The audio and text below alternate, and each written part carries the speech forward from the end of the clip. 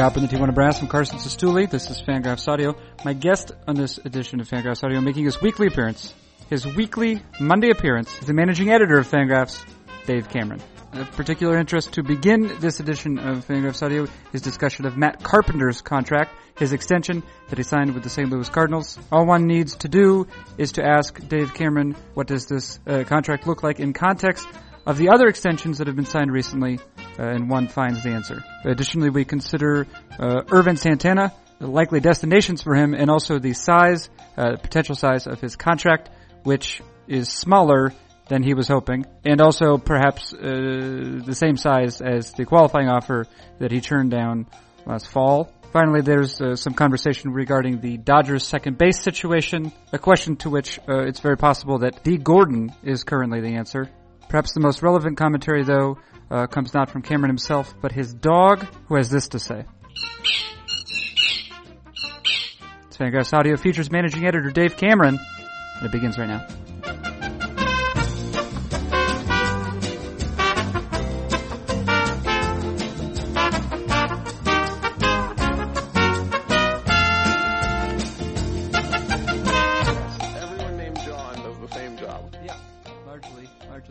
What are you doing?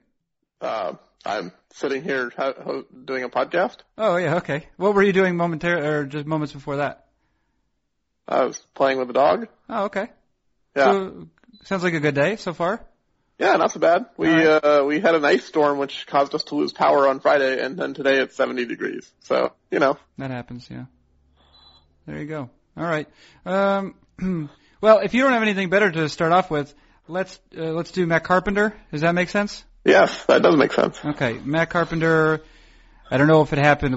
Did it happen Saturday morning? Did it happen Sunday night? I think it was reported Saturday. Reported Saturday. Okay. Yeah. Matt Carpenter has at various points been he was like a 13th round draft pick, maybe something like that. Yeah, sounds about right. Yeah, something like that. He has been a player who was probably expected to be a role player at best at some point, and then he became a starting second baseman, I guess, last year, and now he's referred to as a star infielder by Charlie Wilmoth of MLB Trade Rumors. Well, I think a star infielder by simply looking at his production. I mean, like in his major league career, he's been worth something like 5.5 wins per 600 plate appearances. That's very good. That's excellent. That's one of the best, you could say. Yes. So what was it? 6 years, $52 million. Yeah. They bought out. What did they do? How many contract years? They got two free agent years plus an option for a third free agent year. So basically, buys out his last pre-arbitration year, all three of his arbitration years, and then 2 or 3 free agent years, depending on if that option's picked up. Okay.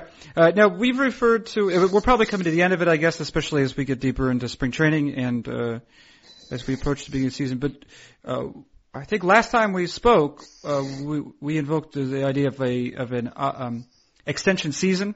Yep. And what was the sort of window on that again? Well, basically, spring training is the window for the extensions. Usually players will say, I will negotiate a deal up until opening day, and then once the season starts, I don't want to, distract myself with conversations about signing long term. And, the longer they play in season, the closer they're getting to free agency, the more risk they're taking on taking the field without a long term deal. So for some players, it makes sense to just say, opening day is the deadline. Some players will negotiate past opening day. We've seen plenty of deals, signed mid-season. Andre Ethier, got his deal in July. Cole Hamels signed his deal, I think, right around the trade deadline. So it does happen, but, a lot of players say opening day is their deadline.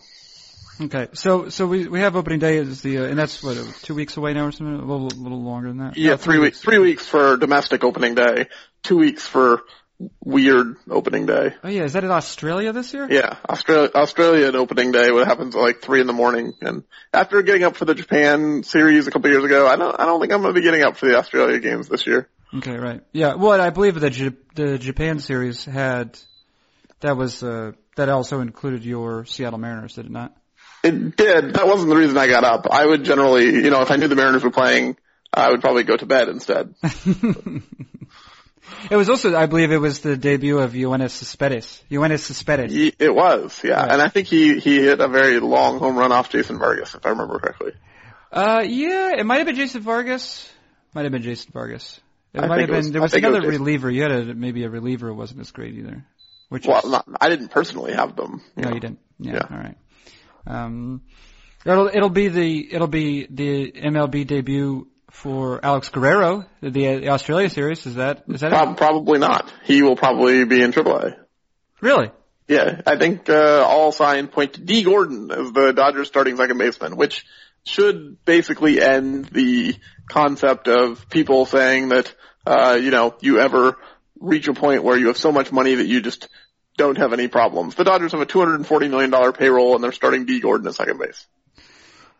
Right. Okay. Well, we're talking about a bunch. Let's start first of all with, let's get to Carpenter, and I guess Carpenter and D. Gordon both play, or Carpenter has played a lot of second base. Gordon will be playing that, so we can use that as a segue in the future. How about? Sure. All right. So let's talk about Carpenter, who actually will be a third baseman this year. The question about which I most care, and which I assume listeners will most care, is what does this deal look like in the context of those other extensions that have been signed this offseason? So relative to the other deals this offseason, it's a lot less, but understandably so, right? So, like Freddie Freeman got $135 million. It's a lot more it's almost 3 times what Matt Carpenter got. Freeman is 23, Carpenter I think is 27. So there's a significant age difference here, and I think what we've seen is the premium that teams have been putting on locking up prime years. And I wrote about this maybe a month ago or so, specifically regarding the Braves, who signed up a bunch of players through age 30 or 31, or in Andrelton Simmons' case through 29, I think, where they're not really going into their 30s and they're paying a high price for the player's best years. Carpenter, I think the free agent years he's selling are age 31, 32, and maybe age 33. So he's selling kind of older years than other players have been selling. And I think at the same time his skill set is also the one that wouldn't have paid as well in arbitration as some others.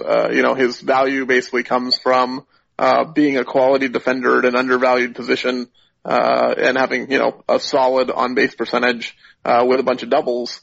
Not necessarily the things you go into arbitration and can really build a super strong case on. I think, there's no question that he could have made a solid case for himself in arbitration and gotten some real money, but this isn't a Mike Trout situation where we're looking at 40 or 50 or $60 million over 3 arbitration years.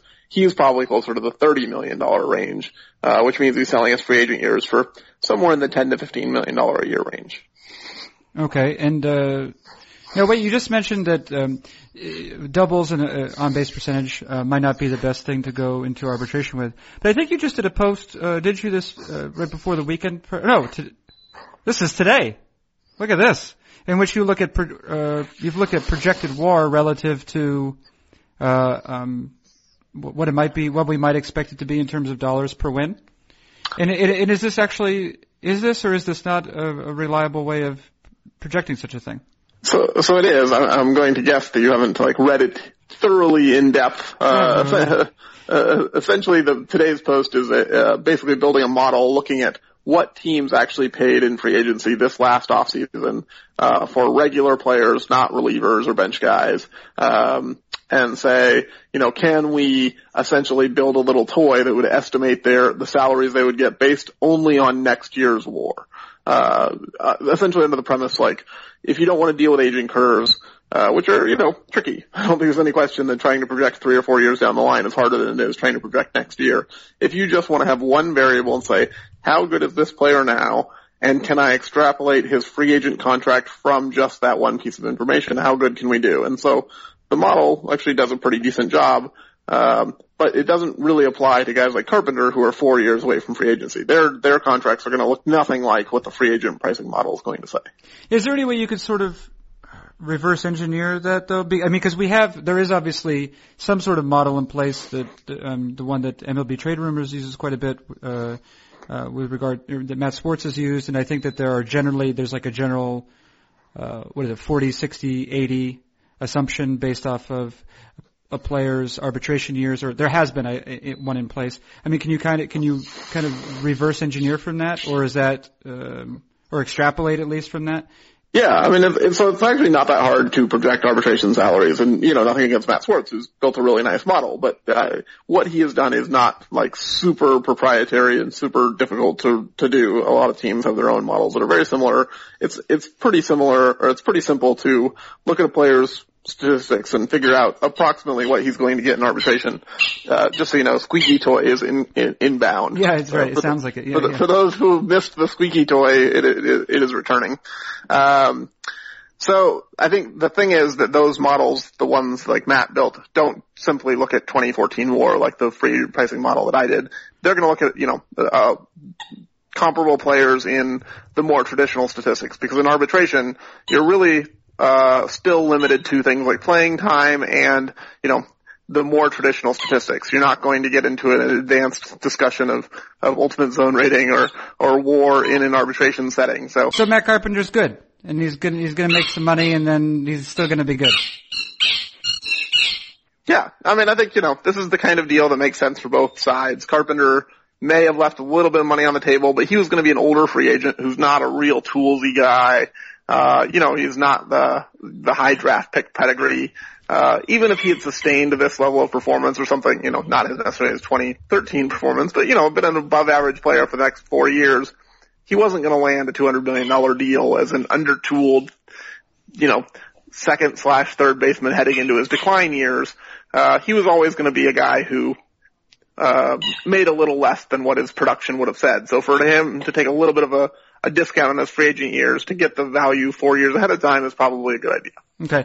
Now, with Carpenter's extension done, are there any more that we would expect to be, any more extensions that we'd expect to be given out before the season begins?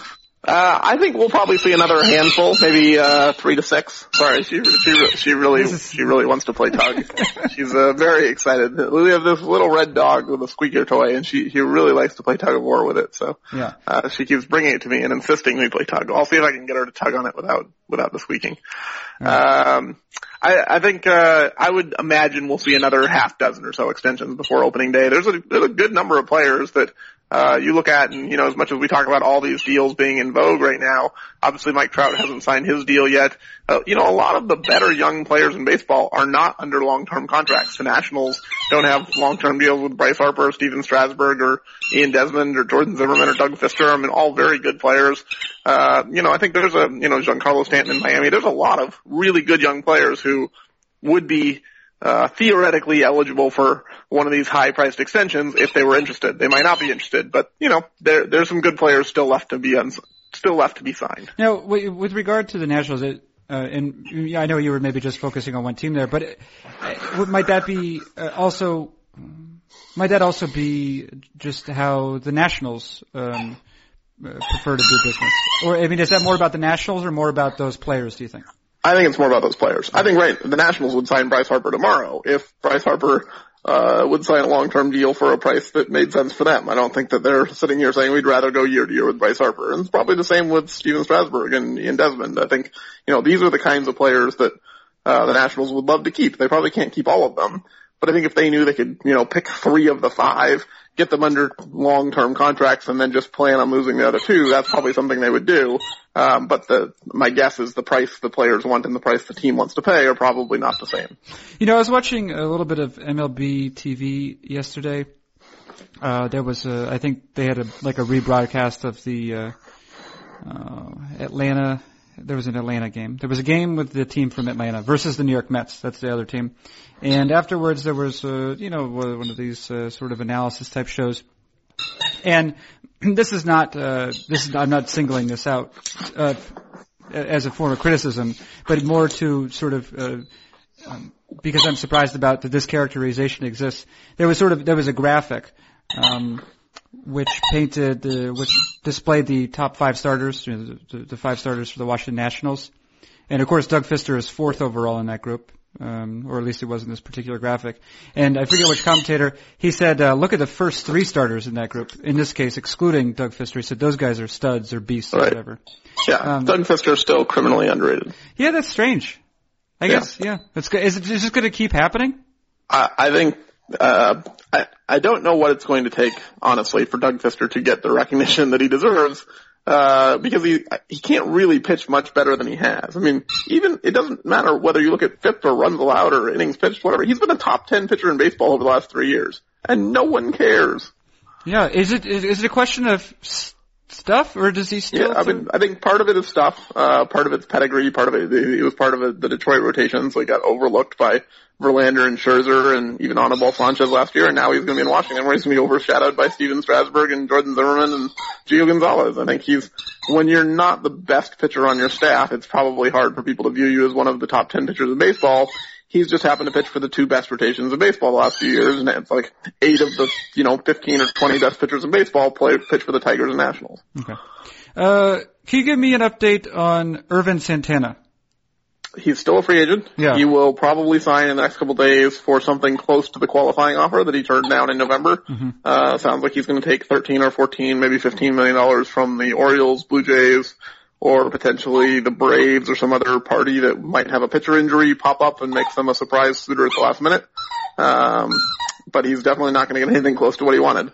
Right. And is that a function of waiting, or is it just a function of being Ervin Santana? I think a little bit of both. I mean, so I think he's essentially waited out the market to where now teams who would have been interested in him have made other plans. And this includes the Royals, who I think, obviously liked him. They traded for him last year. He put up a good year for them. They would have taken him back. But once he indicated that his price was $100 million, they decided they'd rather have Jason Vargas for $32 million. I don't think they'd rather have Jason Vargas than Ervin Santana for $32 million. And if they would have been given the choice of, we can give either of these pitchers $32 million, Ervin Santana would be a Royal, but he didn't want $32 million. He wanted, $100 million or $75 million or $60 million or whatever the number was throughout the offseason. And at every point during the time that he had someone interested in him, there was someone who was significantly cheaper and not that much worse. And those teams have made their decisions. They already have pitchers in camp, and their offers are no longer valid. So now he's left negotiating with the teams who didn't sign anyone and taking whatever they give him. So the Orioles, right, would be an interesting case because, so what happens is that we know that it made it easier for them to sign, Nelson Cruz, right, after they signed Ubaldo Jimenez? Right, because the cost of the qualifying offer goes down since they only have 1 first-round pick to give up. Okay, and so now what happens if they were to sign Ervin Santana? Is it just the next pick? They give up a third-round pick, which is, of minimal value. Right. So if the Orioles signed him, they won't be picking until the 4th round, roughly. Yeah, they'll be punting their entire draft, which is actually, if you're going to sign multiple free agents, this is the smartest way to do it, rather than signing one every year and losing your first round pick every year. Right. It just go after it. Yes. And I think we've seen teams do this. They say, hey, I'm going to do it all in one winner, and this lowers your tax, essentially. And they're going to, and they'll have a decent staff, I guess, when it's all said and done. I mean, if you're adding Santana and Jimenez, it's not bad. It's not bad. I think the problem for the Orioles is that they're pushing out the wrong guys, right? So the Jimenez deal has reportedly pushed Kevin Gausman either to the bullpen or the minors, when, according to our projections, Kevin Gausman's their best starting pitcher, including Ervin Santana. Right. Their next signing would probably push Bud Norris to either the bullpen or out in trade. Bud Norris isn't great, but he's not terrible, and he's not that much worse than Ervin Santana. How much of an upgrade are you really going to get for replacing Norris with Santana? Even if you can trade Norris for something moderately interesting, it's not a huge step forward for the Orioles. Right. Although Bud Norris, it seems to me like given his repertoire, he belongs in the bullpen. He would be a pretty good bullpen pitcher. Yeah. So the problem is he would be a pretty good right-handed specialist, but that's not all that valuable or all that hard to find. Right. It's not like you can just move him to the 9th inning and make him a closer, because lefties are still going to own him in the 9th inning too. Right. But I mean, if you just have a right-hander at the back of your bullpen, you can leverage him. I mean, more than you can a starter, right? Against sure. I mean, but I think Bud Norris projects as about a 1-win pitcher, either as in the rotation or the bullpen. Like in the rotation, he gives you more innings. In the bullpen, he will face fewer left-handers. It's a trade-off of which flaw you want. Okay. And speaking of pushing players out, we mentioned earlier that we would get to it. Or I mentioned it. D. Gordon, it's your belief that D. Gordon will begin the season as the starting second baseman for the Los Angeles Dodgers. Correct. The reports on Alex Guerrero's defense have been pretty poor, and I think D. Gordon still has the kind of tools that managers tend to overrate in spring training because he's very fast, and that is very obvious and on display all the time. Mm-hmm. And, when you're facing AAA pitching, D. Gordon doesn't look like such a terrible hitter, and you can imagine him as a guy who might hit 290, and if you care about batting average and you care about stolen base totals, you can see D. Gordon as a pretty valuable player, because if he hits 290 and steals 50 bases, that's a nice thing. Except for, in the major leagues, facing major league pitching, he's probably going to hit 240, and his on base percentage is going to be 290, and he's not going to steal 50 bases because he might only get on base 50 times all year. Right, and so he'll be worth roughly a replacement level? Yeah, he might be like half a win or one win. He's not completely useless. He especially has some value as a pinch runner, maybe. Right. And if his defense at second base is better than it was at shortstop, which couldn't be any worse, really, he might be a slightly above replacement level player, but he's not a player that a contender should be starting, and he's certainly not a player that a $240 million payroll team should be starting. They should start Dean Anna? Is that what you're saying? They should acquire Dean Anna? Or any of the second basemen that seem to be not quite freely available, but readily available. I think there's a good amount of second basemen out there that are acquirable. Even like we just saw the Cardinals signed Aledmys Diaz, who also might, not be major league ready like the Cuban Alex Guerrero that the Dodgers signed, but he cost $8 million for 4 years, $2 million a year. Maybe the Dodgers should have signed both of those guys and just said, we'll take whichever Cuban looks more capable of playing second base. Yeah, at second base is a weird position, right? Because sometimes, you have players like Chase Utley, right, who are, in their way, sort of, defensive prodigies. And maybe it's because of their arm, or whatever reason, they're just not given a chance. They don't play shortstop. And then you have other cases like, where, I feel like maybe, Kelly Johnson or Dan Uggla would be an example of, Ricky Weeks at times, players who are just put there, because maybe they can handle it, and they're a lot more valuable there than they are in left field. Yeah, second base is, the dropping ground for guys who don't have enough range to play shortstop and aren't tall. I've written about this a few years ago, but basically if you say second base and third base are both populated by former shortstops, which is almost entirely true, the tall ones go to third base and the short ones go to second base. And, it shouldn't be this way. This isn't the most rational way to make the decision, but this is how major league teams separate out their non-shortstops. And guys like Uggla and Kelly Johnson and Weeks, they're not tall, so they're not profiled as third basemen. They move to second base, even though they're not very good there. I think with a guy like, Gordon, he's small, he's skinny, he's fast, he doesn't have any power. That reads second baseman, so that's where he plays. Well, it seems like, do we actually know it? Anecdotal evidence would suggest that if you have more skills, more of your defensive skills are apportioned to range, then you would move to second. And if it's more towards, hands and arm, it would be to third. Or maybe reaction time. Yeah. I think, probably the most important thing at third base would be first step, because you're charging a lot of those balls on bunts and, you get a lot of line drives down the line that you could potentially take doubles and turn them into outs. I think that, there's height's probably not a terrible proxy, and I don't think that every player who is tall and can't play shortstop should move to second base instead of third base. But I think, there probably are short players who belong at third and tall players who belong at second who end up in the wrong position simply because of their body type. But I do think, if you have a rangy guy with a fringy arm, he's better at second than at third because you need a pretty strong arm to play third base. Okay. Now you mentioned it, but let's just get to it a little bit more. The D. Gordon situation relative to Alex Guerrero, et cetera. What is the thing that the Dodgers could have reasonably done? You started to get to that, and then what's the thing that they could reasonably do now to address it if they don't want to play D. Gordon there and they consider Alex Guerrero unprepared for the majors? Probably the most reasonable thing they could have done is re-sign Mark Ellis. He was on their team last year. He's pretty good. He's not a star by any means, but he's a pretty solid player. He got $5 million from the Cardinals. A contending team who, isn't promising Mark Ellis a starting job and has a young player who they're trying to work in and Ellis is going to be a mentor for. I think Ellis is kind of like the perfect little stopgap for a guy like Guerrero who's, maybe defensively challenged and, might not be ready for the big leagues, but, could be ready to take over the everyday job by the second half of the year. That would have been the easiest thing. It's just keep Mark Ellis and don't let him go to St. Louis, who's your primary contender primary competition in the National League. Now that they've not done that, probably so I think the thing is they're looking for a guy who doesn't necessarily have to compete with Guerrero for the long-term position. So you could say, okay, well maybe they should trade for Nick Franklin, but then they have two young guys who may or may not be, ready to be quality second baseman on the contender, neither one necessarily filling the 2014 role as well as they would be the 2015, 2016, or 2017 role. So now you're kind of looking for like a veteran, stopgap guy, a 1 to 2 win player, who might not, have a spot on a roster and just might get edged out somewhere else. So, who that guy might be, I don't have any names off the top of my head. But I think, these kinds of players are generally available in spring training, especially at the end of spring training when, maybe some young kid, pushes his way into a job somewhere else and a team that thought they were going to go with a veteran as a, utility player decides that they don't need that guy anymore. And what is Juan Uribe's contract? I think, he got $15 million over 2 years. Okay.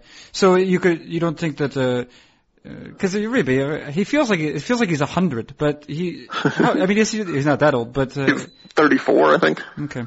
I guess he must have started quite young. Cause he played with the White Sox like a decade ago. A very long time. Yeah. I think he came up at 21. Okay. Yeah. What if you get Nick Franklin? Can you be like, hey, if you're not, you can play some third base, you can play some shortstop, Hanley Ramirez. Well, Nick Franklin, I don't think Nick Franklin's ever played third base in his life. I think, the reality is Franklin and Guerrero probably aren't that different. Depending on, I haven't seen Guerrero play, so I don't know how bad his defense is at second base. Franklin's not a defensive specialist either. Might not be, a good major league second baseman in 2014. So I think the Dodgers are probably better off looking for a Mark Ellis type of player. A Nick Punto, one of these type of guys who's a, glove first utility guy who you could start for half the season that won't kill you. Okay. Yeah, it's important not to have any murderers on your team. Yes. Yeah. Well, unless you're in the NFL, then that's totally okay. Yeah, that's right. Little dig. Let's see. I guess last thing here, it's, today's Monday. You're in North Carolina. I am for today and then not tomorrow. And where are you going? I'm going to Phoenix. Where am I going? You're also going to Phoenix. Not tomorrow, but Wednesday. Yeah, that's right. Yeah. And, what are you going to do there? Are you participating in some sort of conference? Yeah, I'm going to the Sabre Analytics Conference, which starts on Thursday. On Friday afternoon, I will be on the Clubhouse Confidential panel, with other people who are on Clubhouse Confidential. Vince Gennaro, Rob Nair, I think Brian Kenny is moderating. And we'll be talking baseball and I'll probably be trying to, make some jokes. Oh boy. Now, will that be televised and played on Clubhouse Confidential? I don't believe so. It wasn't last year, and I think this is the kind of thing that they probably don't want to put on TV. Why? Because it's full of dead air mostly? I think we're okay for 30-second segments. You probably don't want to watch an hour of us bantering about baseball. Maybe you do. I mean, if you do, you should pay a lot of money and come to the conference. But I don't think the average TV viewer wants to see this. So wait, besides you two, it's you got Vince Gennaro is the other one? Yeah, Rob Nair. Yeah, I know. Well, I was just thinking because Rob Nair, you might have noticed. I don't know how often you go to Fangraphs.com, but he was a guest. Occasionally. He was a guest on the podcast. He was. Yeah. And his guestiness started a little bit of a flame war in the comments. Yeah, I think it ended up he could be divisive. He can be a little bit, not on purpose, but I think Nair. And I think he's sort of considering the Jamesian school in this. He really entertains any idea, no matter how unappealing it is to people. Yeah, that's probably a good way of putting it. Yeah. So he says, well, let's try this idea out and see what it looks like. Right. You should maybe have a podcast with him where you just get him to consider crazy things. Yeah. I'm not gonna, well, maybe, yeah. But, and then, so it's the three of you and Brian Kenny. There might be, Ben Lindbergh might be on the panel. Ben Lindbergh. I feel like he could be as well. I don't know for sure, but Benny Lindbergh, huh? Yeah, we needed a short person on the panel, so. A short, quiet person. He's not that quiet. He goes on TV and talks. Yeah, that's a good point. Now listen, the other thing is, we're gonna see each other, and I've been led to believe that I have to spend time with Eno on Thursday, is that right? Well, I don't think we have to. He's gonna be in the state, but we can send him away. Okay. Yeah, because he was talking about us going to a Reds game. I don't know about that. Yeah, I wouldn't go anywhere with you. I know. Most likely you're going to end up at a tire dealership. Yeah, that's right. That is, for people who don't know that reference, 1 year, 2 or 3 years ago now? I think it was the first year of our trip. First year, we were going to, the idea was to go to Goodyear Park.